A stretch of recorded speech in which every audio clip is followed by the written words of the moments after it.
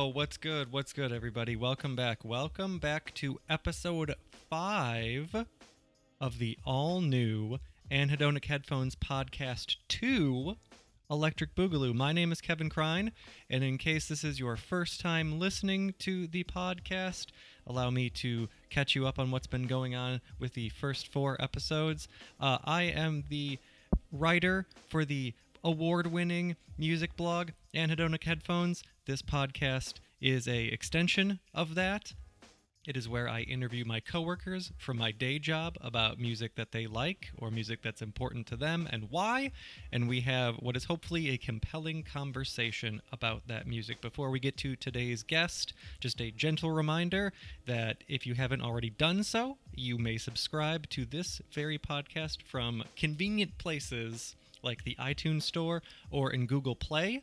It is also available as well from the Podbean site, which is the site I use to host all of these files. Aside from being my coworker at the co-op, today's guest has a lengthy history involved with the now defunct 400 Bar, a storied, iconic, hole-in-the-wall venue in Minneapolis near the U of M. And man, oh man, did he regale us with stories of the acts that came through that place. So please welcome to the program, Jermey Bishop. City, rap, city, city, rap, rap, rap, rap, city, city, rap, city, rap, rap, rap, city, city, rap, city, rap, city, city, rap, city, city. Jermey. Yeah. Thank you for coming on the podcast. No, thank you for inviting me. Of course. So, how long have you worked at the co-op for? I think it'll be 8 years this year in July. Okay. Because I think last year was my 7 year. It's July is my anniversary. Okay. So Okay. 7.5 years technically, I guess. Okay. Right now. And before that, you worked at the 400 Bar. Yeah, I was at the Contented Cow here in Northfield, which is what brought me to Northfield. Okay. For a year, I was the manager there. Okay. Which stemmed from my experience at the 400 Bar. I was there for a decade. More or Wow. less. Wow. Okay. Okay. And then I was at the Aloft Hotel in Minneapolis for a little while in that interim period too, between leaving the 400 Bar and moving to Northfield. So what years did you work at the 400 Bar for? Because in your message to me today, you said it was all just one big blur. But it's a 10-year blur. It's a 10-year blur. It was kind of, I'd say, like 2002 to 2011. Okay. Wow. Wow. Off and on. There was a year in that time that I lived in Bemidji, so I wasn't really there for that year. But the rest of that time, I was pretty much 6 to 7 days a week at the wow. Whenever we had a show. We were only open when we had shows. We weren't a traditional bar that was open, 7 days a week. Okay. We were only open when we had shows. Okay. We were open from 8 p.m. till midnight on the nights that we had shows. So I worked a lot of those days, but I worked there during the daytime a lot too. I did a lot of ordering. I managed the staff for a while.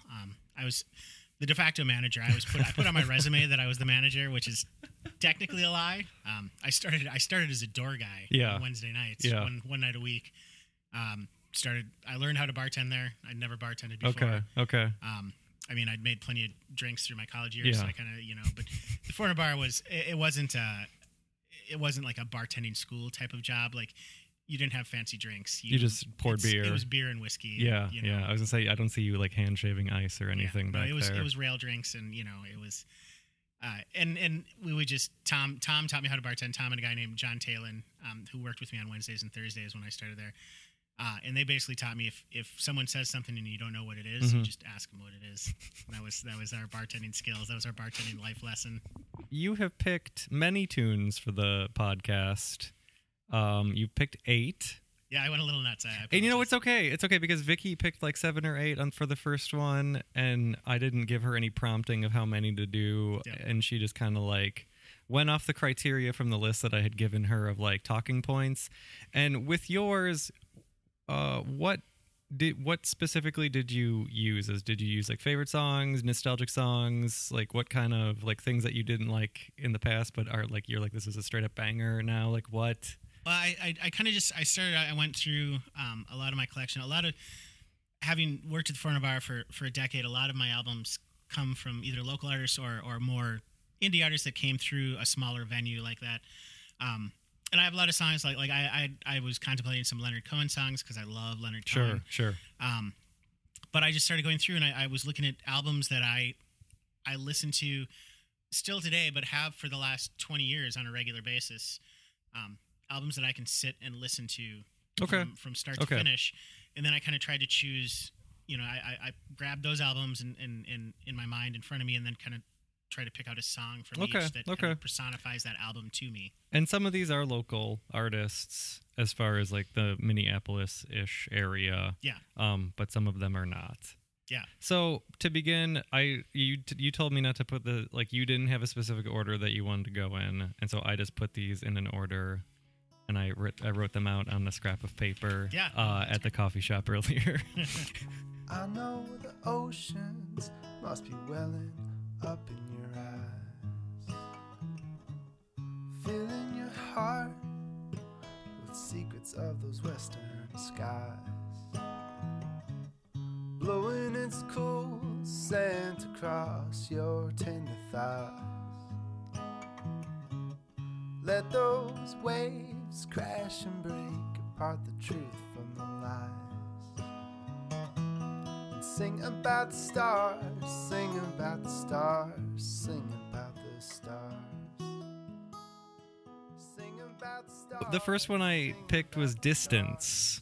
So I know nothing about this one. Like some of these artists I was familiar with. I had heard of them at least. This one I was not at all familiar with. So tell me about this one. So this is Bo Kinsler. That's his name.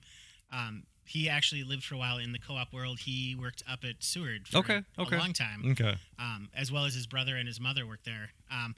Bo did, when I started at the 400, I started, like I said earlier, on Wednesday nights at the Door, and then I graduated a few months in to Wednesday nights at the Door, and Thursday nights I would work behind the bar with John Taylor, who I mentioned earlier.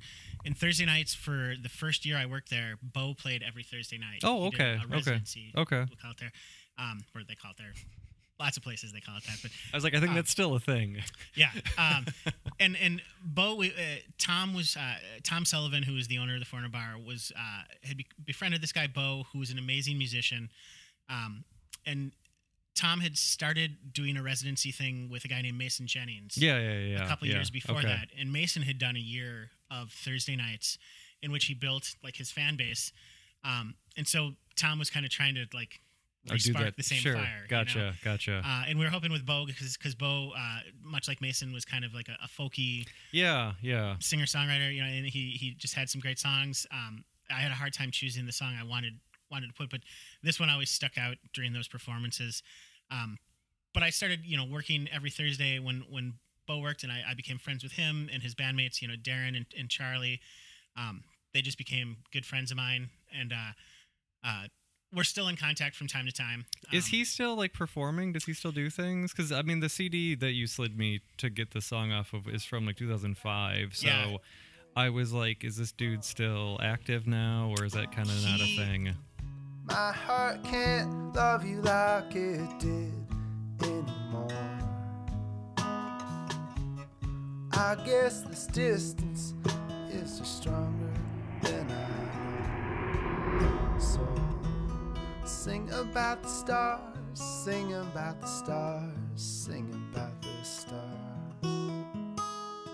Sing about the stars, sing about the stars, sing about the stars. Lift your voice up high from where you are, and sing about the stars, sing about the stars, sing about the stars. Sing about the stars, sing about the stars, sing about the stars.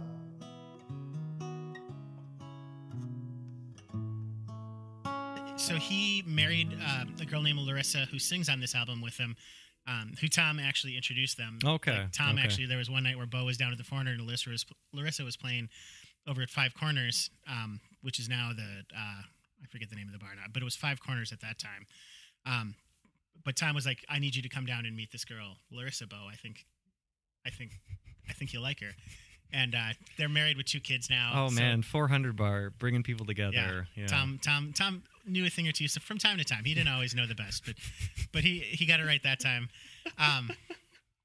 But so Bo tried this for the year, and he played, and it never really went anywhere. Okay. Like Thursday nights were it was a lot of our friends that Sure. came down every Thursday. Sure. Yeah. And then Larissa was also a musician, and they did some shows together. They actually, if you've ever heard the story of when the brick wall fell down on the front of the 400 bar, it came down. It was the year after the bridge had collapsed on 35W, so trucks were rerouted to go up and down Cedar Avenue versus 35W through that area.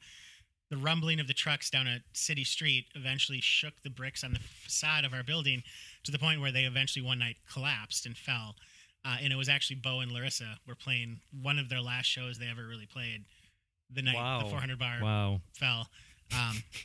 And we went. This is really like deep now. Like there's a lot going on. It was, yeah. It was kind of a crazy. And I remember going around. It was a almost sold out show because it was kind of Bo and Larissa were kind of. Larissa worked for NPR at the time. Okay. And Bo was kind of advancing his career at the co-op. He eventually became the IT guy at Seward. Okay. So they were both kind of seeking different paths than music. Like music was still, they were passionate about it, but they wanted to move on with their lives. And so they were playing this big show and all these people came down and then the front wall collapsed. And I had to go and tell people, can you please go out the back door? And people were like, can we finish our drinks? And I'm like, I don't know. The front wall of the building just fell off. So I kind of need you to leave. Because I don't know if the rest of the building's coming down or, we're all going to die or, I'll give you your $5 from the door back, but I need you to go out back. But my drink, I'm not done. Yeah, no, they were so concerned. And then later that night, Tim, this guy I bartended with, and then Aaron, who also bartended there, but he wasn't working that night. We called Aaron up. And we're like, yeah, the wall just fell off. Tom came down. Everything's we're all done. The show's over. We're going to go to the Triple Rock and have a beer. So Aaron came to meet us and I love the rumor mill of anything. Yeah. We're sitting at the bar at the Triple Rock, and we heard someone behind us talking about, did you hear that 10 people died at the 400 bar tonight when the wall collapsed and the whole building went under? And we didn't say anything. We just sat there and just drank our beers and kind of smiled. But, no one died. It is too bad that 10 people had to die. Yeah, 10 people had to die for and then Bo and Larissa were going to, repeat that show. They were going to have everyone come back, but I don't think they ever did. I don't recall if they did or not. Okay. But anyways, Bo played these shows, and I was at this weird, I was almost 30, and I was at this kind of crux in my life where I was I didn't really know what I wanted to do. I was working at a publishing house. Okay. 40 hours a week was a good job. I was actually probably working more 60 hours a week. I was working on this IT program there, and wearing a shirt and tie. But yeah, I started working the 400 at that same time when I was at the publishing house because I just needed some extra money. Sure. I happened to have a condo that was right across the street from the 400 bar at the time. I was right behind Hard Times Cafe. Okay. My bedroom window actually faced the back wall of Hard Times Cafe across the alley. And I would go down there and I got to know Bo, and I didn't really like my publishing job. I was good at what I was doing, but it just wasn't my thing. And Bo kind of convinced me. He was forwarding his career at the co-op at the time, but also kind of pursuing this musical thing. And so it inspired me to take a risk, and I quit the publishing house to try to pursue writing, which I've never really done anything with. But I still appreciate Bo's. I remember many nights talking to Bo after he was done playing, just sitting at the bar, having a beer with him, and being what do you think about this? Or we just talk about all the arts and stuff. And there was some of the other musicians that are on the list were also present there. Benson from the Pines was around quite a bit back then. Who also works at the co-op. I was just going to say, we got to talk about that when we get to that song. Yeah, when we get down to him. But this song, Distance, that I chose was kind of, that was I always remember Talon, who it's hard to describe Talon, he's just a very gruff man. He's a very angry man, but very, very nice, but also just kind of an angry man. But the song Distance would come on and he would just sing it behind the bar. Oh, and wow. It was Okay. So weird Okay. to see this kind of, he was a punk rocker, to sing this kind of fluffy kind of this song. is a folk song, a very kind of low key. And I know there's which I'll talk about with one of the other ones, but there's very much a tie between punk rock and then folk kind of rock. Sure. A lot of old punk rockers, when they get older, kind of become folk musicians for the most part. Which AA Bondi is what my example of that is, which I'll talk to you later. When I have a small anecdote about AA Bondi too, but we're getting ahead of ourselves. So I can't wait to hear it. It's not that good of a story, but.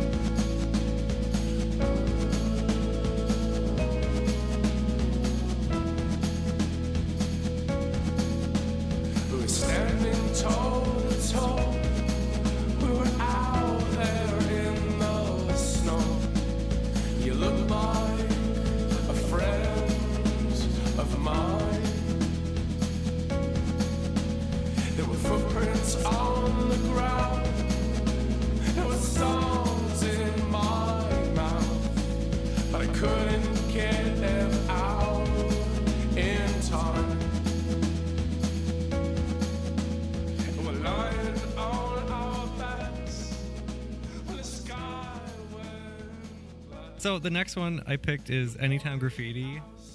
On the list, Pela. Okay, all right. Are they local? Were they from Minneapolis? They're New York. They're New York boys. Are they still a thing? They are called We Are Augustines now, but they are exactly the same. I had a really hard time finding like any information about them ahead of when this. they were Pela, they used to. So they played 4 shows over my time at the 400 Bar. The first show they played, I worked, and then one of my only rules ever at the 400 Bar was anytime Pela came back, I did not work that night. Like I was coming just to watch the show. Okay. Because I just after the first song, I fell in love with this band, and they just came in and they were these weird, like they're a weird mix. Like none of them are alike. But they're like all old best friends, which is just weird too. And then they had I can't think of his name, but he was like they just brought him along. He like worked their merch table, and like they kind of paid him to come along, and he was full of himself and just thought the world of himself. And Billy, who's the lead singer of Pela, is one of those like strikingly handsome men, and like just that's what you want in a front man. Yeah, and like personable and like fun and like talks to you like he cares, because he does, but he always got the girls. And then it was the joke was like Eric, who's the bass player who I became the closest with in the band, would tell me that we bring him along and he always gets Billy's kind of like run off. Like after the show, it's like the girls that Billy doesn't go for is boy. He comes, I think his name was Jerome, if I remember correctly. But the first show they played there, he actually fell off the bar stool and broke his tailbone. Oh God, Jerome! Jerome did. Yeah, Jerome's in the house. And and I can't. That might not be his name, but anyway. Let's call him Jerome. Shout out to Jerome, the merch guy. Yeah. But yeah, he broke his tailbone. Like I didn't know that until the next time they came, and then Eric told me the story about, he's like, yeah, Jerome was like the rest of the tour was miserable for him because like we had to go to the hospital the next day. Oh boy. And, oh boy. But there was a very small group of people that would come to the bar to see Pela. Probably about 25, 30 people that were like, but every time it was the same. And like we were all like we kind of felt like this like cool like underground group of people who were like the only ones who knew. Yeah. And like we would just like dance and like have so much fun. Like this is really interesting music because like a lot of this stuff you picked is like super folky, and then this is like really bombastic, kind of like really layered and esoteric indie rock. I chose Billy also when he sings, like it's sometimes really hard to understand him. Sure. Like any good singer, yeah. Most of the other songs on this album, the reason I chose this, I love this song, but mostly the reason I chose it is it's actually the song you can understand the most words out of. Like the I think it's "Waiting for the Stairs" or something is the first song, and it's like you can't understand it. And that's the first song I remember hearing them play. Yeah. And you can't Is that understand. intentional? Or is it how he just the sings, way- or just the way it's mixed? Just the Okay. way it- You whisper in my ear how we throw away the years. Now that would be a conversation.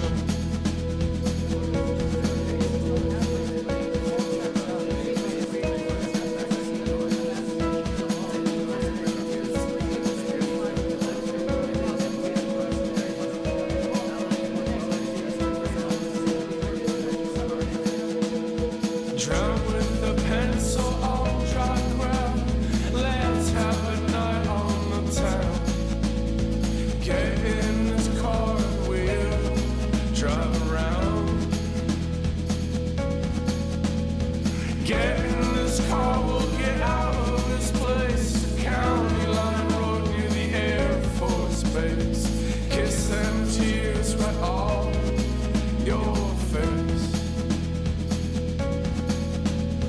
Get in this car and get out of this place to County Line Road near the Air Force Base. I'll kiss and tears right on your face. Please put out the fire in your mind. Please put out the fire to the same old conversation. Why did they change their name? We Are Augustines is the name now? What? Like, why would you change your name so far in? Well, they only had the one album as Pela, and then when they came back. It was the first year I was in Northfield. They played a show at the Fine Line, Okay. and my friend Tim, who used to bartend Foreigner with me, called me up, and he was like, "Hey, Billy, and those guys are coming in. They're called like We Are Augustines now. Do you want to come up and see them?" And I was like, "Oh my god, yes, that'd be great." And it was great because like they got hooked up with a label. Like I don't know what label they are, and I have the album at home and a T-shirt. I got that. now, Oh, too, from okay. them. But I should know the label. I should have paid. I don't like the We Are Augustines album as much as I like the Pale album. Oh, shots fired. And I probably should. It's one of those things where like I'm so obsessed with that album that I Sure. just can't move past it. Yeah, that happens. Like, I feel you. Yeah. And they played a couple of Pela songs at that show. Yeah. And there was that same small Oh, group sure, of people sure, that used to come sure. to 400 were all at that show, and it was kind of this weird reunion where we all like hugged and were like because the Fine Line show was actually sold out. Oh, and wow. So it was packed in there. So it was like Yeah. there was these like 25 of us that were kind of like we all knew before. Yeah. We're kind of the cool ones. here. Yeah. And it was great because like the guys came out, like Eric, who like I said was the one I knew the best. Like he came out with Tim and I, and we went and had a beer at another bar so we could like just catch up. Yeah. And I at the time when I was thinking of leaving the 400 bar back then, I was thinking about moving to New York. Mm-hmm. And Eric actually, one of his jobs in New York was he was kind of like an apartment.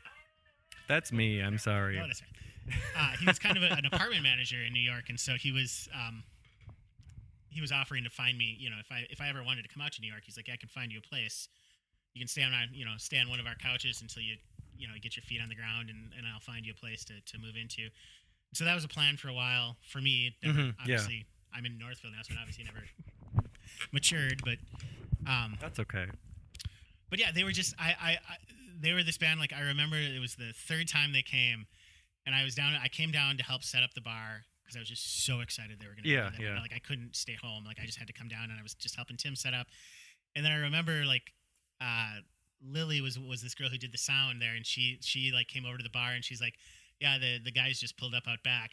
And I remember walking out the front door to go around behind where the load-in zone was, and like the giddiness, like. Were you starstruck? I wasn't even starstruck. It was just like they had like these old friends that I Sure, hadn't sure. seen forever, and it was so great. Like those shows were some of my favorite shows.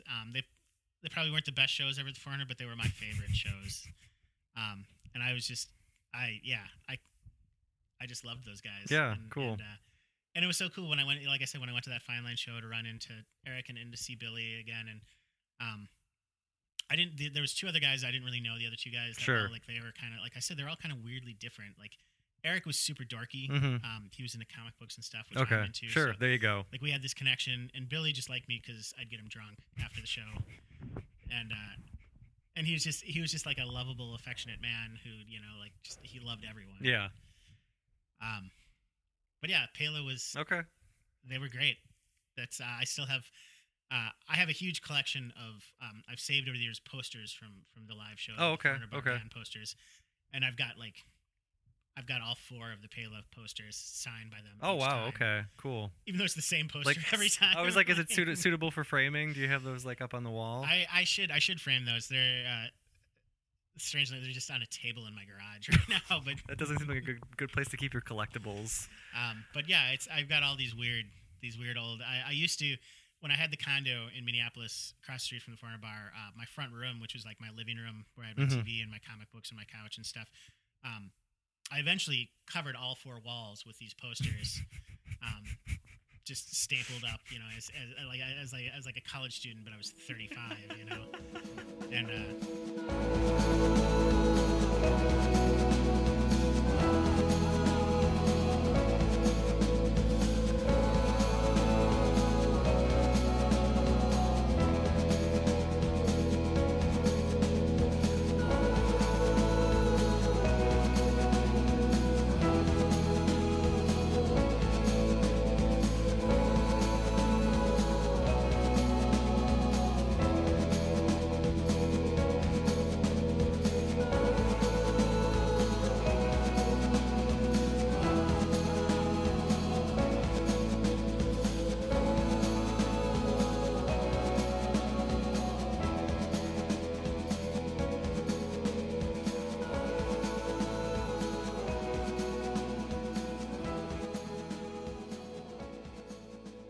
So up next, so you picked A.A. Bondi, and it's been a long time since I've thought about A.A. Bondi, and the reason I told you I had is he's not from here, is he? He's not from Minneapolis? Okay. He's from East Coast somewhere. Okay, so a long time ago, like 2008, I saw A.A. Bondi open for Bon Iver at First Avenue.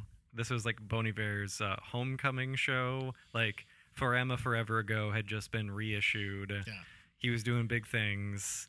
He had like started a tour at like the Turf Club that like right when it was coming out again, and then by the time he came back to the Twin Cities in August, it was like he was the next big thing, and this was a big deal. I remember Justin from before Bon Iver. Okay, so I knew him long. Yeah. We were never close. Everybody has like a Justin Vernon story. Yeah. So I, as being a early 20s sensitive white man, I glommed onto that album, and my friend and I, my concert friend, because I always have to go to concerts with a friend because my wife is worried that I'm going to get killed. Even though people will say that like I look so intimidating at concerts that nobody would ever mess with us. Like, my friend is always like, no, you're going to beat the shit out of somebody. Like, I don't think we're in any danger. But so we go to this concert. It's A.A. Bondi opening for Bon Iver. It's sold out. It's like a big deal. The show starts late already, so I'm already kind of like, oh boy, here we go. Crowd is getting kind of rowdy. And I don't know, just like A.A. Bondi, like the crowd was really into it, but like I was not into it, and I was like, man, I just got so irritated. And then we got harassed by drunken frat kids during Bon Iver's set, and I actually had to escort my friend out of the building because he was gonna like fight this frat kid behind us. So like I just have like this horrible association now with both of them. And when I saw the name pop up on here, I'm like, oh, was he at that show too? Were you at that A.A. Bondi? Bon Iver? Okay. I have never gone to a Bon Iver That's okay. show, which I'm actually kind of proud. I like his music. Like, I'm not trying to like diss his music. I'm kind of proud being a part of the Minnesota music scene at the time he kind of rose to prominence that I never actually saw him perform. Yeah. I've seen him perform. Yeah. Not as Bon Iver. But when I forget the name of his band before he went off into the woods and became Bon Iver. Oh, yeah. But he had a band before that, and I knew that band. I'd seen that band before. Okay. So anyway, tell me why you picked, so you picked Rapture, Sweet Rapture. Yeah, it's from A.A. Bondi's, is this his first album? I believe it's his first solo album, yeah. Is he still a thing? American Hearts is the name of the album. Yeah. I believe he's still performing. Okay.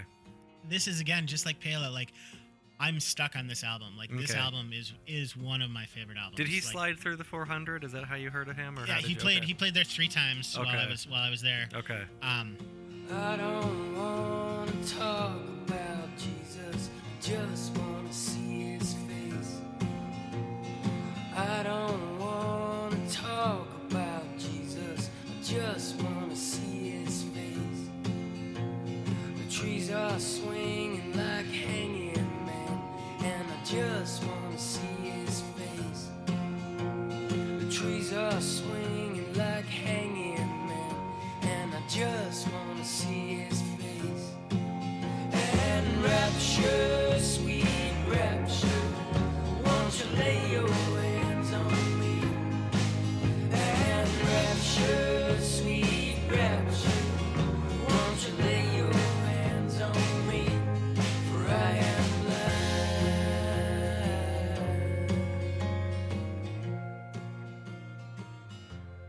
And then he'd played there before with his again. And this is where I was going to go back to.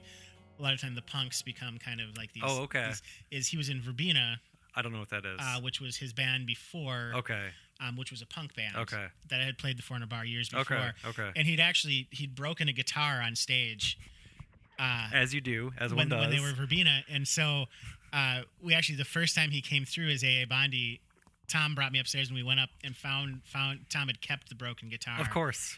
Because AA Bondi Scott was what I knew him as. That's his, it's not his actual name. I forget what his actual name is, but Scott is what he went by. Yeah.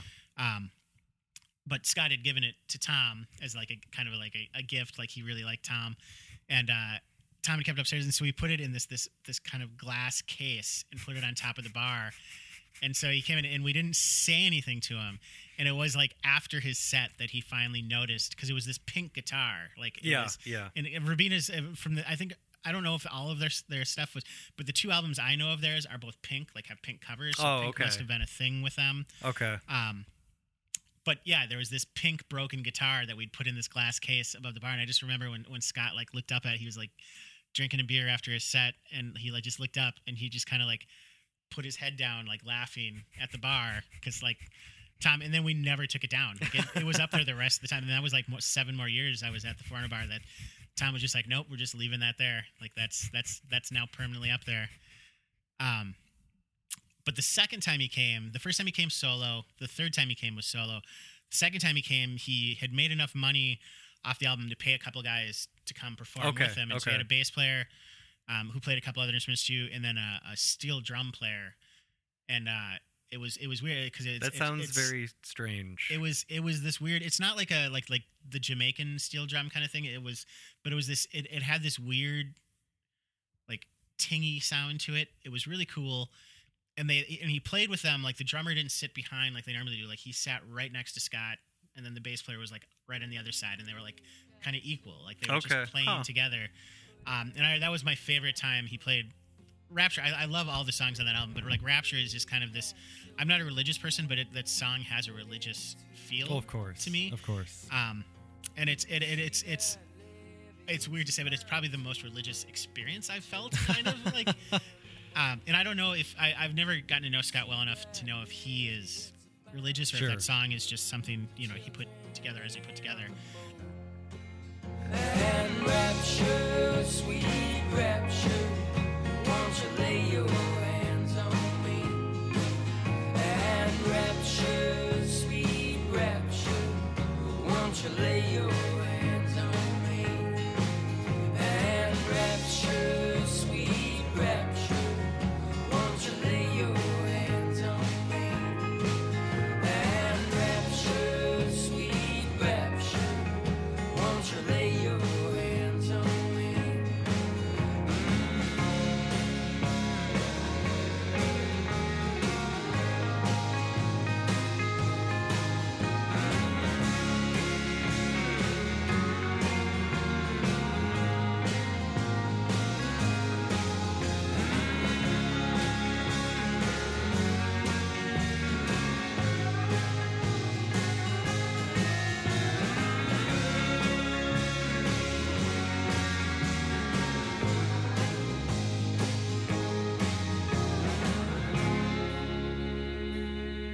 album I loved, and he was just always.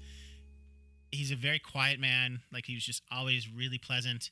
And again, like I said, I just got stuck on that. I couldn't stop listening to it. Like he was solo the time that he opened for. Yeah, he mostly toured solo because he wasn't, he wasn't made of money, so he couldn't really pay. Having toured with musicians before, I know that the money is not. It's hard to bring people on the road with you. Yeah, I bet. Yeah. Yeah. Okay. So plowing forward here, Jenny Lewis and the Watson twins, Rise Up with Fists. Now, so Jenny Lewis of Camp Beverly Hills fame. Yes. It's a great film. And isn't she also in The Wizard? I think so. The Fred Savage. The one where he's the Nintendo star. Nintendo propaganda film. Yeah. But also of Rilo Kiley, and now of solo fame. But this is the one that she did one album with the Watson twins. Yeah. So this is they're gorgeous. What are you changing? Who do you think you're changing? You can't change things. We're all stuck in our ways. It's like trying to clean the ocean. What do you think you can drain it? Well, it was poison and dry long before you came. But you can wake up younger under the knife, and you can wake up sounder if you get analyzed. And I better wake up there, but for the grace of God, girl, it's hard to believe your prophets when they're asking you to change things, but with their suspect lives, we look the other way. Are you really that pure? Jenny Lewis is gorgeous too. But they're and I mean that in a sense of not just purely like they are physically beautiful, but they're just gorgeous as people too. They were so nice. They were. So did they play at the 400 bar with this? Or so so the backstory of how Jenny Lewis got associated with the show that we did it at the Women's Center that's in not St. Louis Park, but it's right south of Minneapolis. There's there's that park, and then there's a little string of high-end restaurants right over Hennepin and why can't I think of what it's been so long since I've been up there. Anyway, they played the center, but the show was presented by the 400 bar. Gotcha. So we all worked the show. I think they still do shows at this place because I feel like people come it's through where there.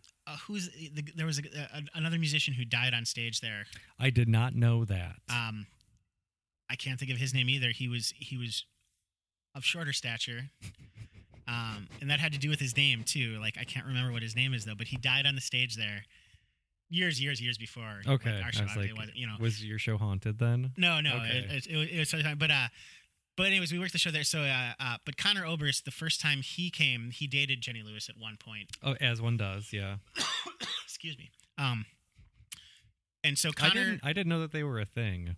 They at some point they were together, or they were. Sure. Who knows?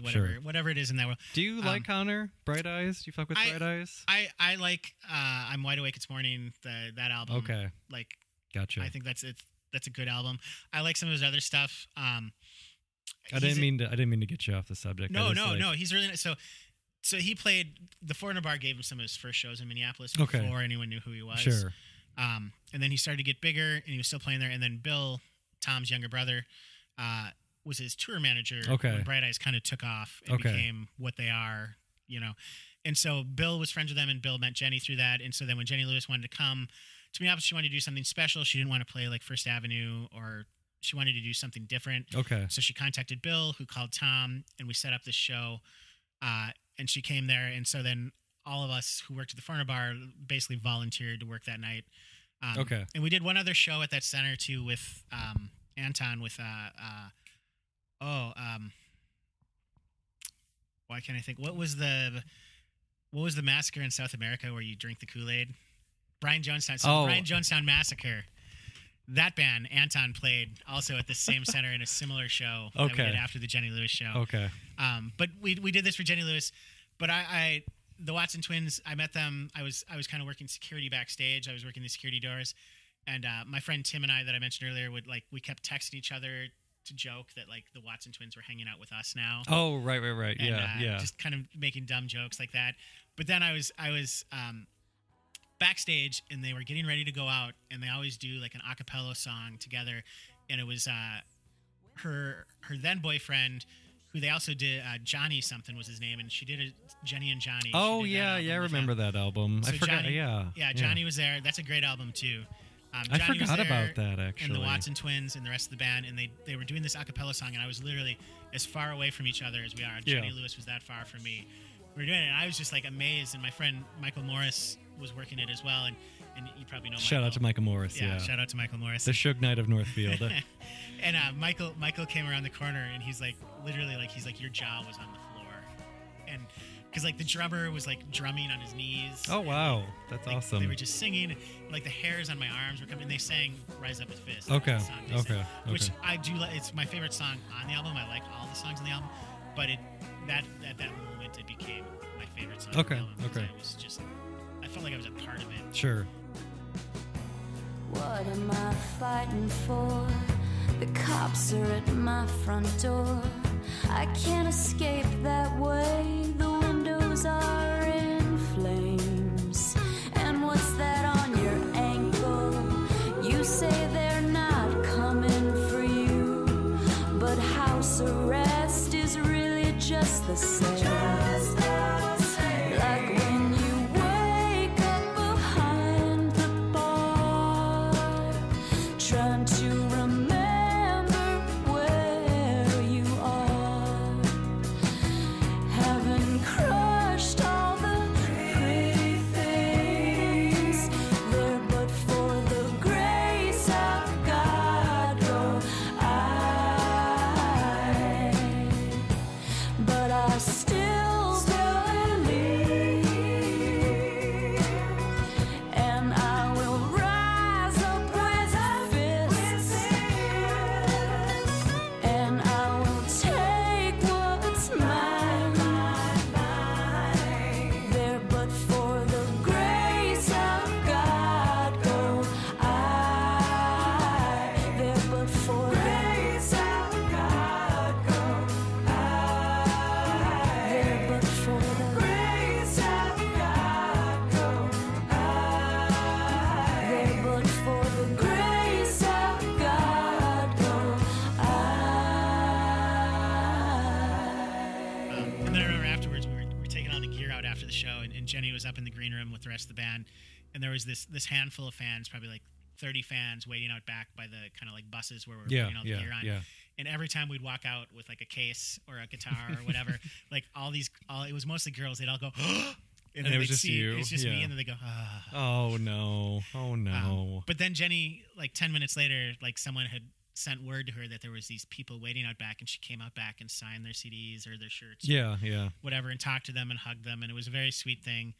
And she was super nice. Johnny was really nice too.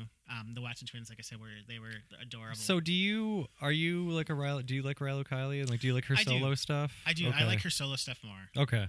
Okay. But I like Rilo Kiley. Okay. It's I was gonna go with Nico Case, except for because I like Jenny Lewis and Nico Case kind of in the same vein, like they Okay. kind of feel the same to me. But I had a personal story with Sure, Jenny Lewis. sure. I don't have a personal story with. Well, I kind of do. So Bill was called at one point to go. Nico's tour manager broke his knee, and so he was going to be out of commission for a week. And so she called. She's old friends with Bill too, and she called Bill up and said, "Can you come tour manage Yeah. me for a week?" And I offered to Bill. I said, "Can I come and be your gopher? I won't say anything. I'll sleep on the floor in the corner. I just want to hang out with Nico Case for a week." And Bill was tempted, like, because he's like, Yeah. "Well, you'll do all this hard work for me Yeah. for free." Yeah. But he's like, "No, I can't bring you with. I just want to hang out with Nico for a week and watch her shows. Like that's the only thing. That's my payment. It's just every once in a while I can say hello to her and then watch her shows for free."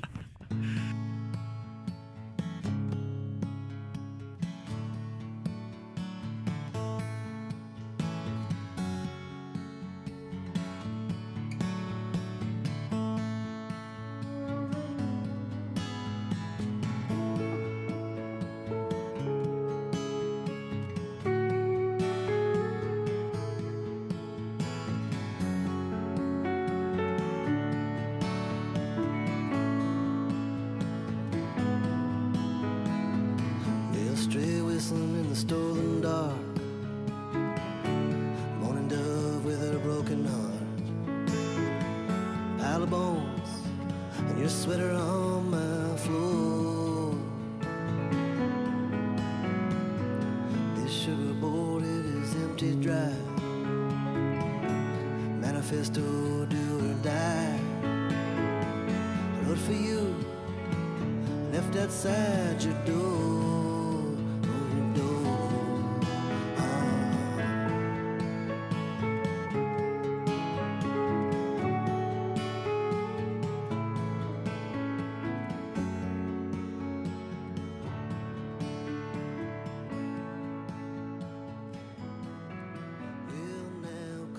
All right, so next up, you have the Pines. Yeah, there's Benson for us. So this is from their very first album, Yeah. which is very old. It is. And I did not realize that they had been a band for this long. So first and foremost, one of the would you call them co-frontmen? Is he? Yeah, I mean, Does he share duties? David Huckfeld is the other half of the Pines. Okay. Kind of the other third now. Benson's younger brother. Okay. Is also Okay. been a long-term member. He wasn't. Okay. He was probably still in middle school. Well, because they were, I know that they started out as a duo and then they expanded. So Benson Ramsey, half of the Pines, now works with us at the co-op. So are you like, I mean, if you knew him from before, you're probably not like, whoa, brush with fame. But like when he started working there, I was like, oh, hey, that's the guy from the Pines. Yeah. So are the Pines still a band? They are. Okay. I mean, Benson moved to Northfield. Yeah. I was walking past the cheese case one day, and he was shopping in the cheese case like 2 years ago. Yeah. And I was just like, Benson? He was like, oh, hey, Jeremy. And I'm like, what the hell are you doing here? And he's like, oh, I live here in Northfield. I was like, what? Yeah, he used to play the Foreigner in kind of my early days working there were his early days. Okay. Him and David had just come up from Iowa. Okay. I think David lives in Minneapolis now, but he was in Chicago, I think, for a while. They've kind of, Benson described it to me as they kind of just got tired of a lot of touring. Okay. So they're still a band. They're still making music. They still play shows when necessary. Okay. For events or for things like that. Okay. But they're not touring like they used to. Okay.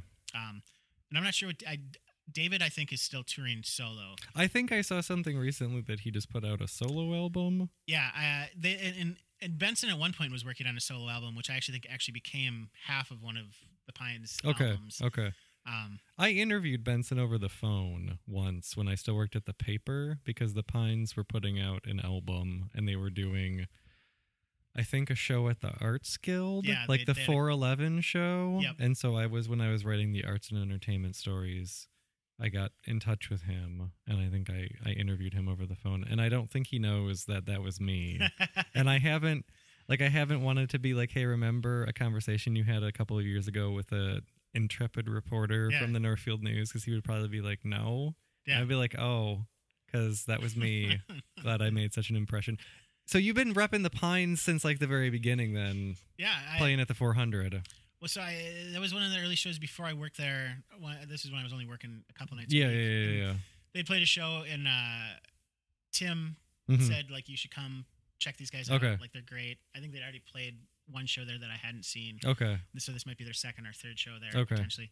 And I came. There was a bunch of people there, and the music was okay. Like, it was good. I just didn't. I wasn't like paying that much attention to it because there was this girl that I worked with at the publishing house named Megan that I had a crush on. Okay. Tim had also invited to the show because Tim was friends with her.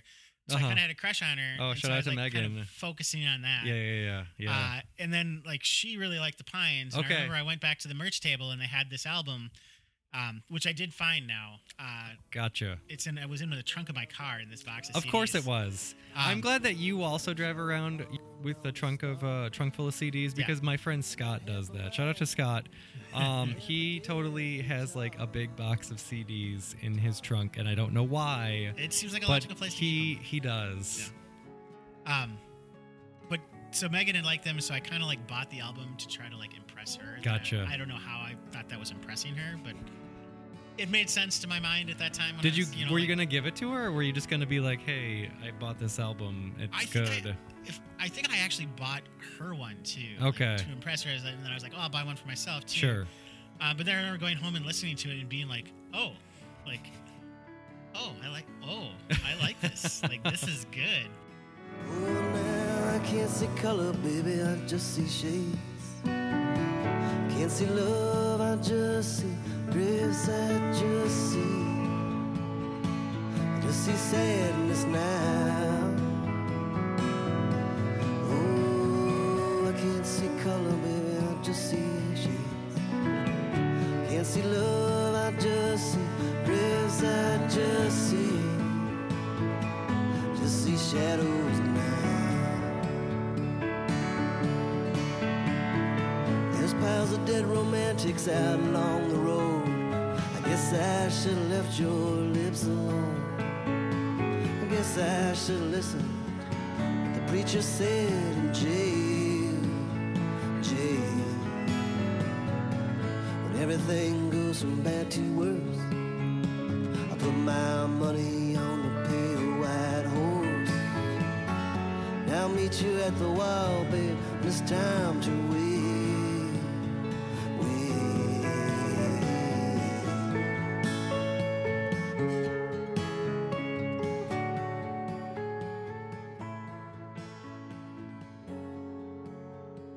And then I started hanging out with Benson and David and got to be friends with them, and they're great guys.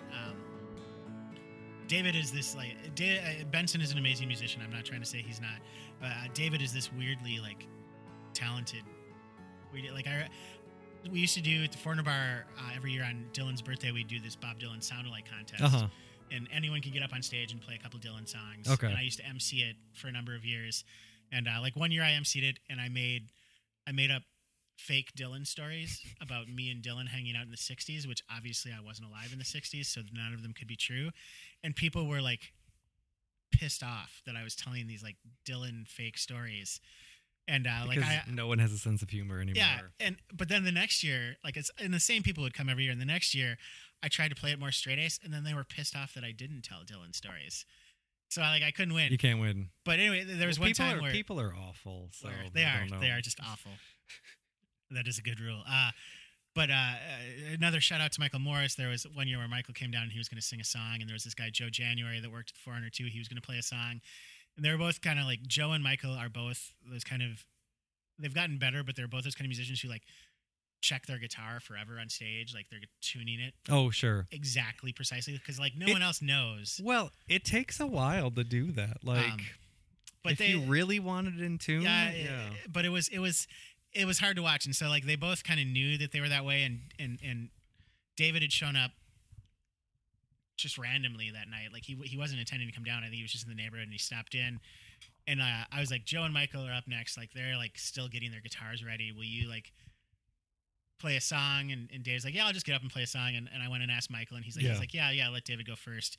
I'm still tuning my guitar. And then David got up, didn't tune his guitar at all, and of course played the most amazing Dylan cover you've ever heard. I can't remember what song that he played, but it was breathtaking. The whole room was holding their breath. It just was this shock.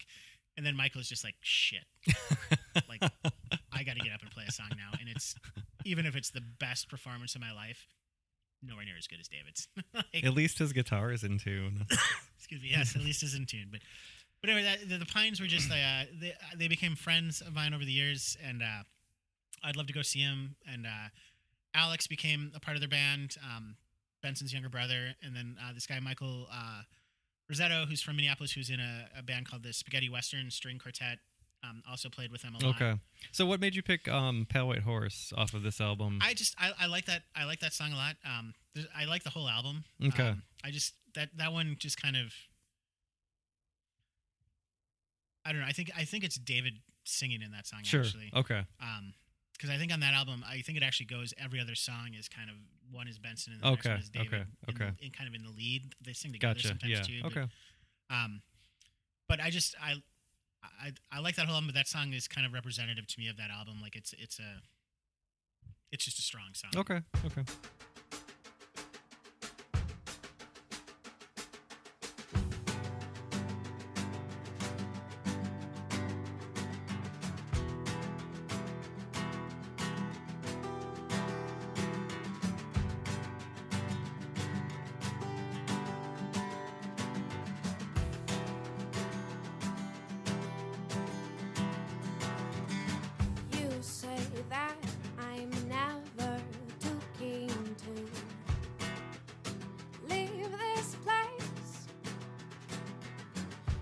say that you never wanted to hit me in the face more than right now, ever before. But can't you see that I'm only love, casting lions out to catch us who can swallow my presence and pretend that they know what I know. So you're going to town, have to open my mouth and empty the contents onto the floor. But if I'm ever supposed to, as you would say, get out, then I'm only several inches from the door.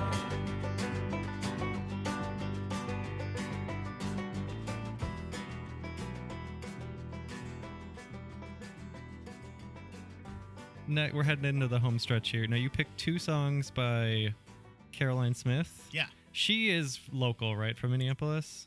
She was, yeah. Okay, I mean, not she anymore. She went to school at the University of Minnesota, Okay. which was the time she started playing at the 400 Bar. She Okay. was a student at the U of M. Okay. She's Minnesota, I forget, because her mom was always at the shows too. Okay. So she's here. I don't remember she's a suburb girl. Okay. So she's, I recognize the name of her name and the band name when you sent me the list that you wanted to do. These are both from the same album. And Yep. I noticed that both songs you picked are things you do. They are activities. Like, one is called Tying My Shoes and the other is called Closing the Door. And I was like, these are both actions. the reason I chose the two songs is Tying My Shoes. I liked because I remember her playing it all the time for her, and it's this very like catchy poppy song. Okay. And then you listen to it, and it's about your partner abusing you. Oh, God.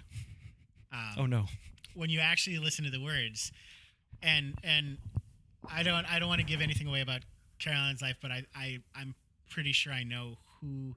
I'm pretty sure it's a song about someone. Oh, and no. I know who that is. Oh, no. Don't make it hot. Don't let it slip on the podcast who it is. No. I will not say anything more than that because I don't want to step on Caroline's shoes. But anyway, that song just it meant because it was like it's this like kind of like again like I said this cheery poppy song that she would play, and I loved it. And everyone would kind of like the people who would come down to the show would like be dancing to it and stuff. Yeah. But then when you like listen to the words, Sure. you're like, oh, that's really dark.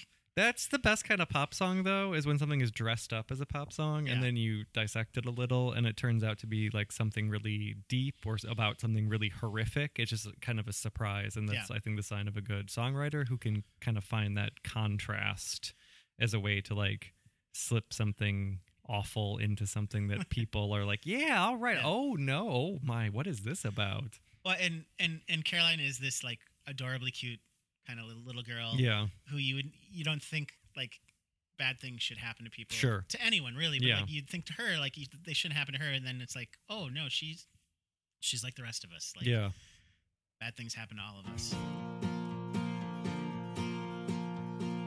I've been waiting for you, my dear. I've been waiting for you over valleys and mountains. It helps to keep counting the days. And last night felt kind of strange, my dear. Last night felt kind of strange. All those blankets and sheets and the lies through your teeth that I fell through.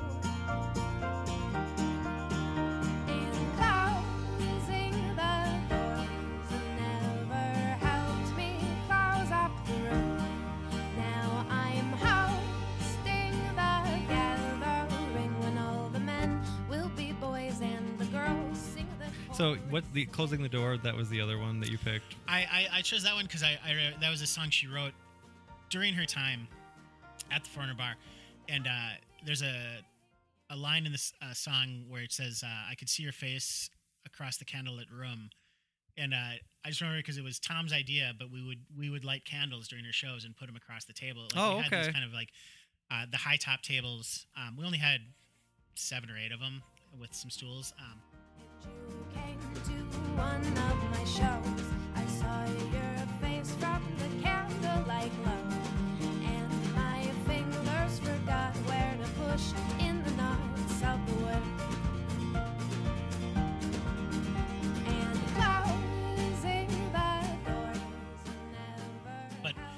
Caroline shows were, at least at that time, not huge. Like 40, 50 people would come to them. Sure. So we could put these tables out. People would sit and watch. And so there's all these candle lights. And so Okay. I asked her once, and she's like, I don't know if I wrote that line from that experience, but Sure. she's like, it's just part of, like, it came in. But I like to think that it came from, like, that time, and it just was, she did a year of Thursdays after Bo did. Okay. And those were when we'd put those candles out. And so Did that kind of help get her kind of started or it did. going? I mean, Okay. a lot of her connections, Caroline, I think, did everything herself. Okay. She really is a go-getter, and she really is. She's still active, right? Yeah. She's still okay. I think she's not. I'm friends with her on Facebook, and she's like the Caroline now, or something like that is her name on Facebook. Like, it's, and I talked to Arlen, who is her drummer for years. Recently, when Tom passed away recently, and I made some phone calls to old friends to let them know that Tom was no longer with us, and I called Arlen, and I think he's in New York now. And I said, I don't have Caroline's number anymore. Can you let her know? And Arlen's like, oh, we don't really. I don't play with her anymore, and we kind of had a falling out, which is too bad because they were really close during the early years. But I think she's kind of doing her own thing now. Okay. She's still active. She's still making music. She kind of changes it up with each album, but I liked it. I have some old, like, demo albums of hers. Oh wow. Okay. Which have both of these songs on. Okay. I have original. Wow. Whatever you'd call them, like the Tie in My Shoes one, like, she actually recorded in her dorm room on her Apple laptop when she was playing shows, at the Farmer Bar. Okay. And she was a lot of fun. It was weird with her because, like, Tim and I both really liked her music, and so we'd go to her show. Like, she would play occasionally, like, these other venues or these other things that she'd be offered shows to, and Tim and I would go. And I think at first she was kind of weirded out because she was, like, at the time she was 20 and I was probably like 35. And she's like, why is the creeper, like, coming around to all my shows? Until she realized, like, I just liked her music. And, like, I liked her as a person.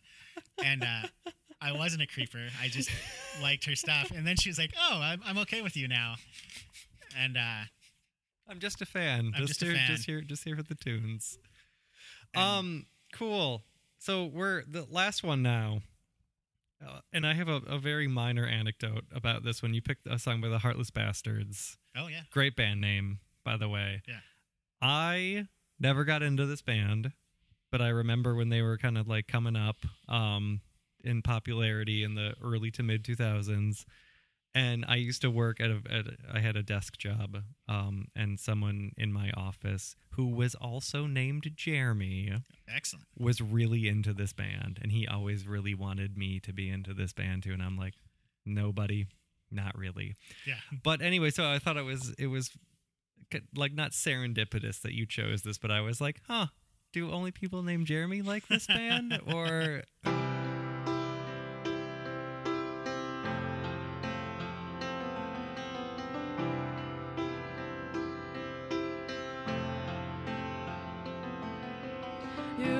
You cannot take anything away from me. My spirit won't break, 'cause there's nothing left, you see. You wanna take your poison arrow and pierce it through my heart, but no sad songs for the sparrow. I was dead right from the start. I was dead right from the start.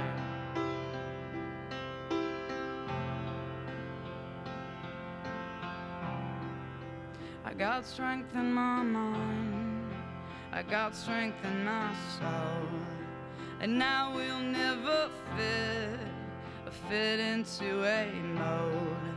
'Cause oh, I know me better than you will ever know. So why don't you just leave me, but please leave me alone.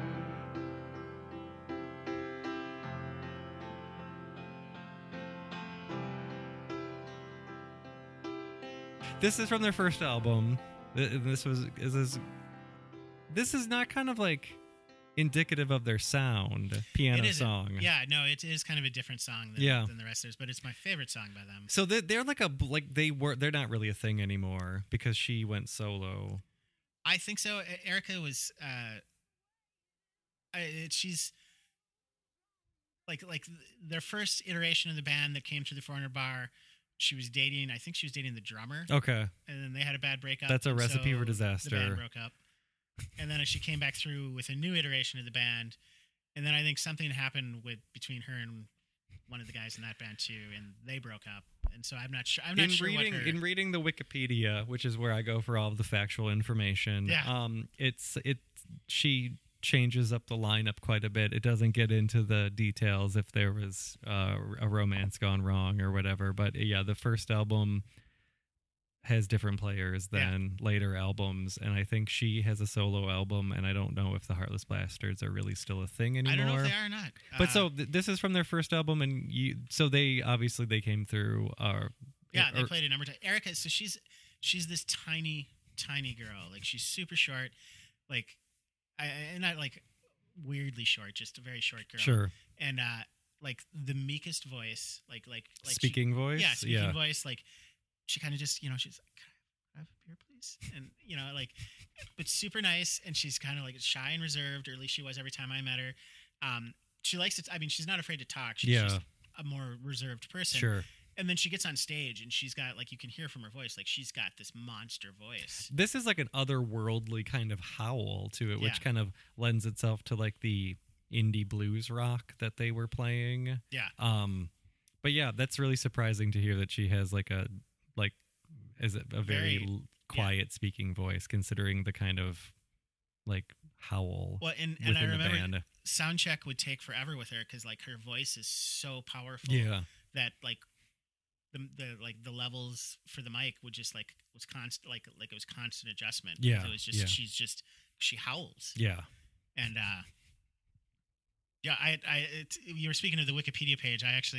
One of my favorite stories that she told Tom and I once is kind of mentioned on the Wikipedia page, but she told us kind of like the fuller version, where it says on the Wikipedia page that they were discovered by the Black Keys. Yeah, it mentions that like someone, like one of the Black Keys, and I don't really fuck with the Black Keys to begin with. I'm just going to put that out there. But it said that I don't know that much about him.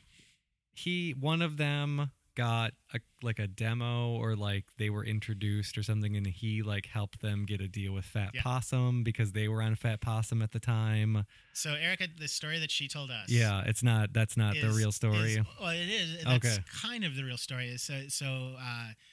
Because they're both from Ohio. Yeah. It's the Heartless Bastards had this weekly gig at a pizza joint where they got paid $50 to play, kind of like after the dinner. I hope it was a family pizza place, because how fascinating would that be to be like, well, hi families who are here with your kids and getting pizza. Tonight's musical guest, the Heartless Bastards. It was kind of like it was like a pizza joint for dinner and then a bar. Gotcha. Later in the night, kind of more converted to with some, still food or whatever. I wasn't sure if it was like a Chuck E. Cheese that they just like threw the animatronic critters off the stage and took over. The curtains split open. And, but so they came down. They played late, like they played, like 11. Started at 11 or whatever. They played the late, best time to start a show. 11 o'clock. They came down to play the show. There was 2 people sitting at the bar. Yeah. The rest of the place was empty. The owner was like, hey, like, if you guys don't want to like load your gear in and get set up and play tonight, like, I'll still just give you your $50. And Erica's like, no, like, you're gonna pay us $50. We're gonna play the show. Okay. They played their show. Played the hell out of the show. And one of those 2 people was the guy from the Black Keys. There you go. And that's when he asked for a demo from them that he then gave. And so she said that's what I tell every band that ever asks me the best advice I can give is play every show. Yeah, play every show. Never not play a show. Never say no. Like, always play, and always play it like you're playing to a full room. And not just one guy drinking alone at a pizza place after like near close. So I assume that story is true because she told it to us, but I wasn't there, so I can't guarantee that. But it kind of fits with the Wikipedia page. Like, he got their demo from somewhere. Like, why would he just randomly pick a demo if he didn't? Yeah, no, I think the pizza thing is not in there. Maybe I should get a Wikipedia account so I can slide through and adjust that. I got strength in my mind, I got strength in my soul, and I will never fit into a mold, 'Cause oh, I know me better than you will ever know. So why don't you just leave me? Please leave me alone. Please leave me alone.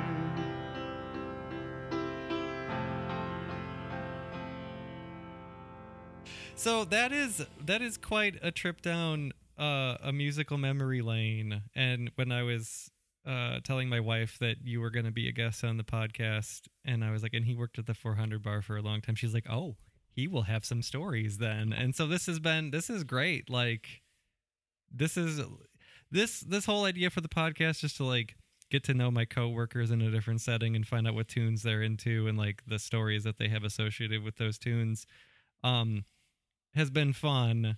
This has been like the most insightful, as far as like you have like a legitimate history with like a lot of these people, and you met these people, and you were like a part of like the Minneapolis music scene, which is wild. Yeah. And now here we are in Northfield. Here we are. So why did you? So you came to Northfield to take the job at the Cow? So I came. Michael actually was working at the Cow, Morris at the time, and he introduced me to Norman, the owner. And Norman was looking for someone to kind of manage the bar for him, and I had more or less managed, the 400 for a number of years, and I was just, I think I burnt out on Minneapolis. Like my girlfriend now, Sarah, like she had kids in her 20s, and so now she's kind of like in her 30s now, and she kind of wants to like, now that her kids are a little older, like she wants to like kind of experience life and stuff, whereas I'm like, I already experienced life. Like I did. There's nothing out there. There's nothing I want to go back to.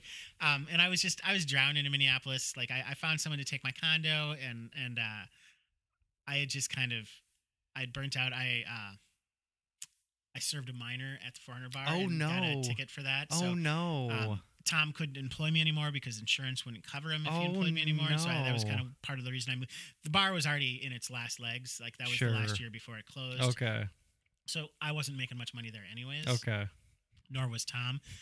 So it was a good time for me to go too. But at the same time, like I didn't want to bartend anymore. Yeah. Like, I was getting close to my 40s, and it's like, do I really want to do a job that I don't start till 6 p.m. at night? That sounds awful. And I have grown as I've gotten older to like people less and less too. Of course. It's hard to as one does. It's hard to serve drinks to people when you hate them. Disgusted by them. Yeah. Oh, yeah. Yeah. Which is why you worked at the front end at the Co-op for so long too. Yeah. Right. Yeah.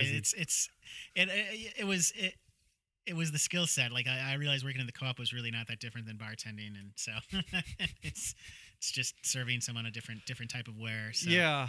Well, because when I shopped at the Co-op and I was just a shopper, I remembered you from the front end, and then the front end people come and go, and when after a while I was kind of like, what happened to that guy who had all the comic books and everything? And when I started working there, I was like, oh, you have an office in the back. Yeah. Doing big things. You're just in the back. Rising up in the world. Well, cool. Is there anything else you want to say about any of this before we peace out? I would, if you'd have me back another time, I've got a million more stories. I've got a million more stories. And I was going through my albums again last night, and I was like, why didn't I choose this one? Why didn't I choose this one? And so that's okay. This is the thing is like, I mean, I don't want to stress people out when I ask them to pick songs for this, but I found that it does stress them out. Like everybody gets really anxious about it, which I'm just like, whatever.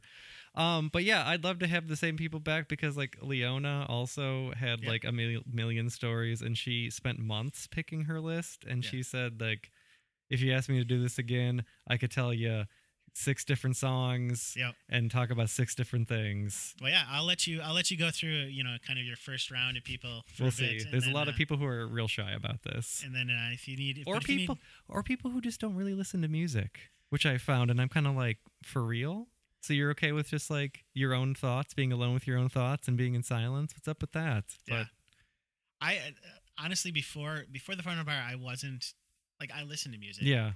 But I didn't really know that much about music. It's weird. But like, you didn't really listen to music. Like I italicized that. Yeah. No, I get it. Yeah.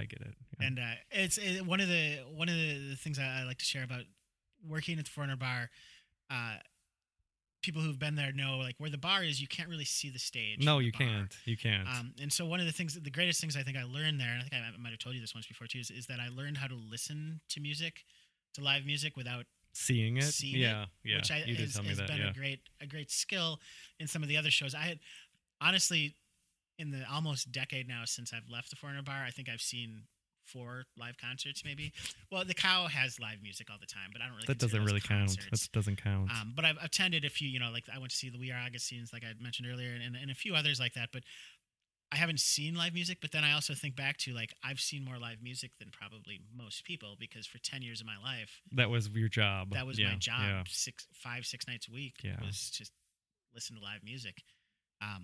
So it's interesting. Like I always say this too. Like I would never want to do that job again, but the fact that I did it is like one of the most important things in my life. Okay. Like That's it awesome. really shaped a lot Of course, yeah. the way I am and how I perceive things, and it taught me so much about music. Like I didn't know stuff about music before that, and now I do. I've gone on some tours with a few bands, and you know, actually played a couple of shows. I played the Triangle in a couple of shows. I was gonna say, what instrument do you play? I am not a musician Okay. by any means, but I have played. I was actually on Joe January, who's one of the old bartenders there. Joe O'Brien. He probably would hate that I'm telling you that's his real name, but Joe January is his stage name. He played a show for The concept of the stage name is just really funny to me.